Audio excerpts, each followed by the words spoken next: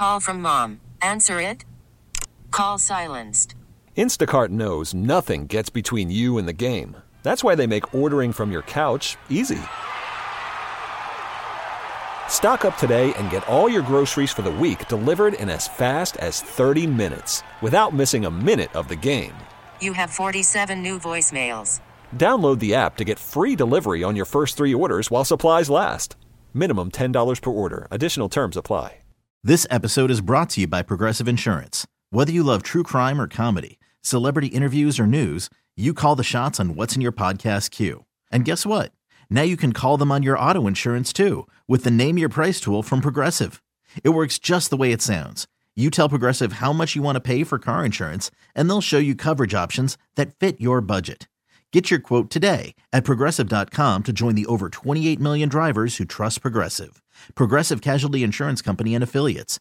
Price and coverage match limited by state law. And it's my pleasure to welcome on the Great Midwest Bank Hotline Dr. Steve Olvey, who's had a 30-year journey and really has revolutionized motorsports and motorsports safety, especially when it comes to open-wheel racing, Champ Car, USAC, and kart back in the day.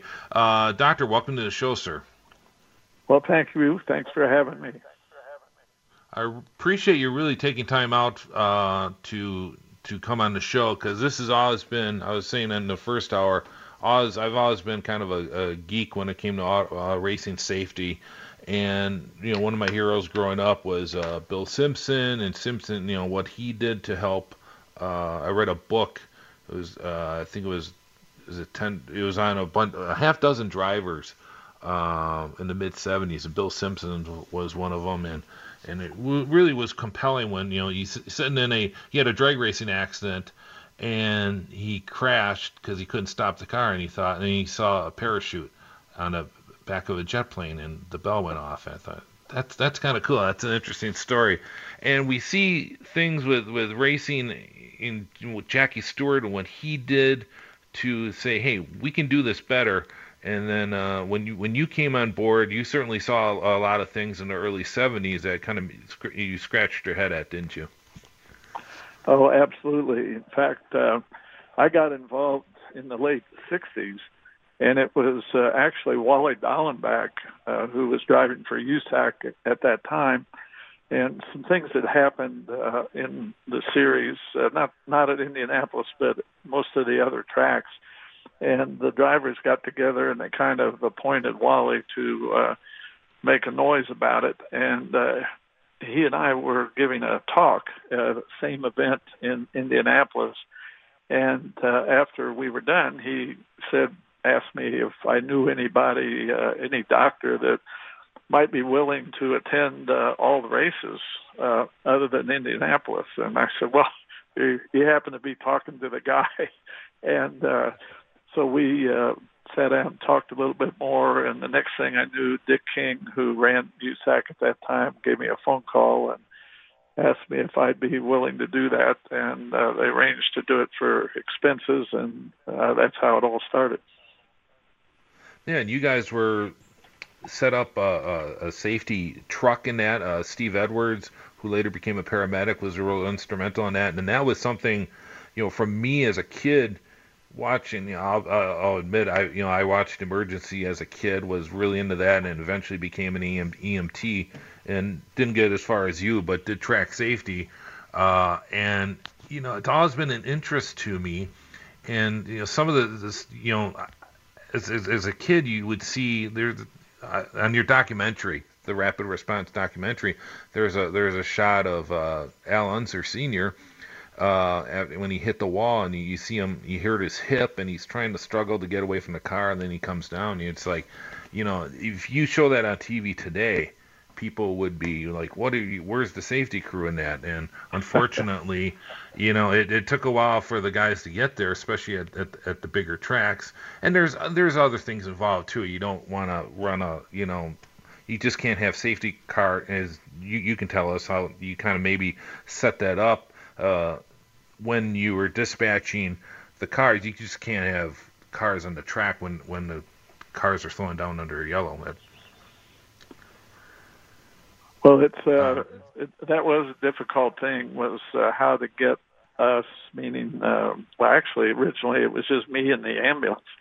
And so before we had safety trucks and before Steve came along, when I started, I was basically by myself and had the local guys, but they were in the infield care center. They really weren't on the racetrack back then. So I was the only guy on the racetrack, and I was usually in the ambulance or next to it.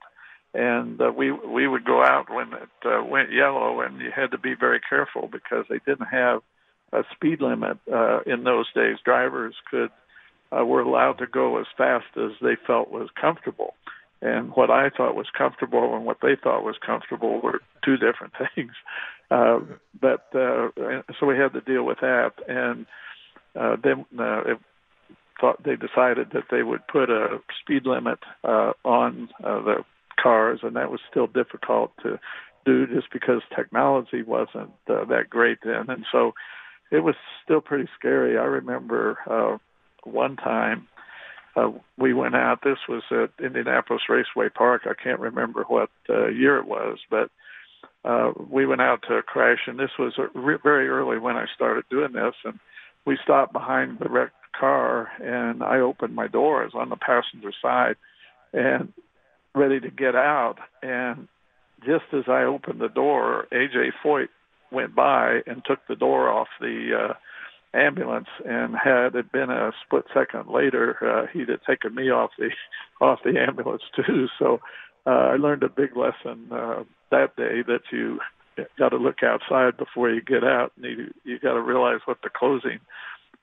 speed is, and oftentimes get out on the other side of the car. So that it was a tough learning curve, and I'm probably really lucky that I survived it. The documentary was spectacular, and as well as the book too. But the documentary had an interesting point regarding the transporting drivers to the hospital in helicopters, and they brought up the incident that happened at Michigan in 1981 when AJ injured his arm. Can you kind of walk us through that and how you guys kind of had a uniform way of doing things after that? Yeah, that was back in the days where we wanted a helicopter, but the promoters were reluctant. They didn't realize that you should have a medical evac helicopter, that they thought anything would be sufficient, and they could commandeer a news helicopter or maybe somebody's corporate jet. So when corporate helicopter. So when AJ crashed, he had a horrible injury to his right arm. He severed an artery in the upper part of his arm, and he was bleeding profusely, really. Blood actually was coming out from under the bottom of the car. You can see it in the documentary. It looks, most people would think it's just fuel or oil, but it's actually blood. And so everybody was pretty excited at that crash, because AJ was unconscious, and it was kind of a difficult extrication. So, but we got him out of the car successfully. Steve Edwards and I and the other guys, working together, because you had to have a lot of communication, not talking, but mostly hand signals and so forth. So you didn't do things in the wrong order and create a bigger problem. So we got AJ to the helicopter. Well, it happened to be Roger Penske's corporate helicopter. That was the only one. The news one was up in the air or something. And it wasn't built for that. And AJ at that time had gotten a little portly. And so it was really kind of difficult to get him into the helicopter, and there was no gurney in the helicopter. He went in on the backboard, and the backboard went over the corporate seats, and his stomach, belly, really barely got under the roof of the helicopter. I mean, he was in as tight as he could be in, and the IV couldn't be raised up and hung. It was about at his shoulder height, so he wasn't really getting fluids as rapidly as he should. But, make a long story short, the helicopter made it to the hospital, and AJ got operated on. The artery was fixed, and he woke up, and everything turned out for the better. But after that, of course, Roger realized that you had to have proper helicopters, and we made a ruling that all the tracks would have, unless they were real close to the main hospital. I mean, they could get there in 10 minutes or less. And so we made a rule that you had to have an actual medical evacuation type of helicopter. Yeah, because if I recall, Milwaukee did not need one because they were only, within that range to Milwaukee, the old Milwaukee County General, which was top level facility for emergency. Absolutely, right. The book. Now, the book Rapid Response actually came out, I think, in around 2006, but there's a new edition that's now available, and it has some additional work on there. And it's mentioned about Dario Franchitti, who I follow on Instagram, is quite an interesting follow on Instagram, and he will post a photo, but kind of bring a story along with it. And he mentions, the numerous concussions he had. And it's interesting when he first came into CART and follow along how, the changes has evolved as we learn more and more about concussions and that. Can you kind of walk us through how, especially in CART, how you guys monitored concussions and how that continued to be ramped up? Yeah, well, Dario really stepped back just a little bit. He started having concussions when he was very young. He and his brother used to go out on dirt bikes all the time, and they just go away from home and in the wilds of Scotland, and they'd crash and they be a little dingy for a while. And he told me that he probably had 2 or 3 concussions when he was a kid doing that kind of thing. But he, when he crashed in Houston, he never hit his head on anything, and the car, he had the concussion because the car spun around so quickly.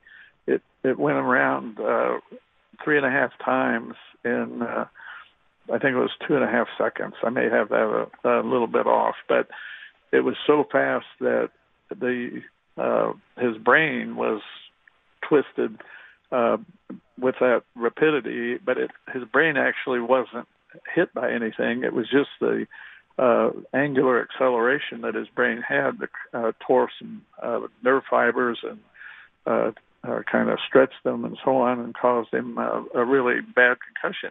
And he was unconscious for 3 or 4 minutes at the scene and was pretty dingy.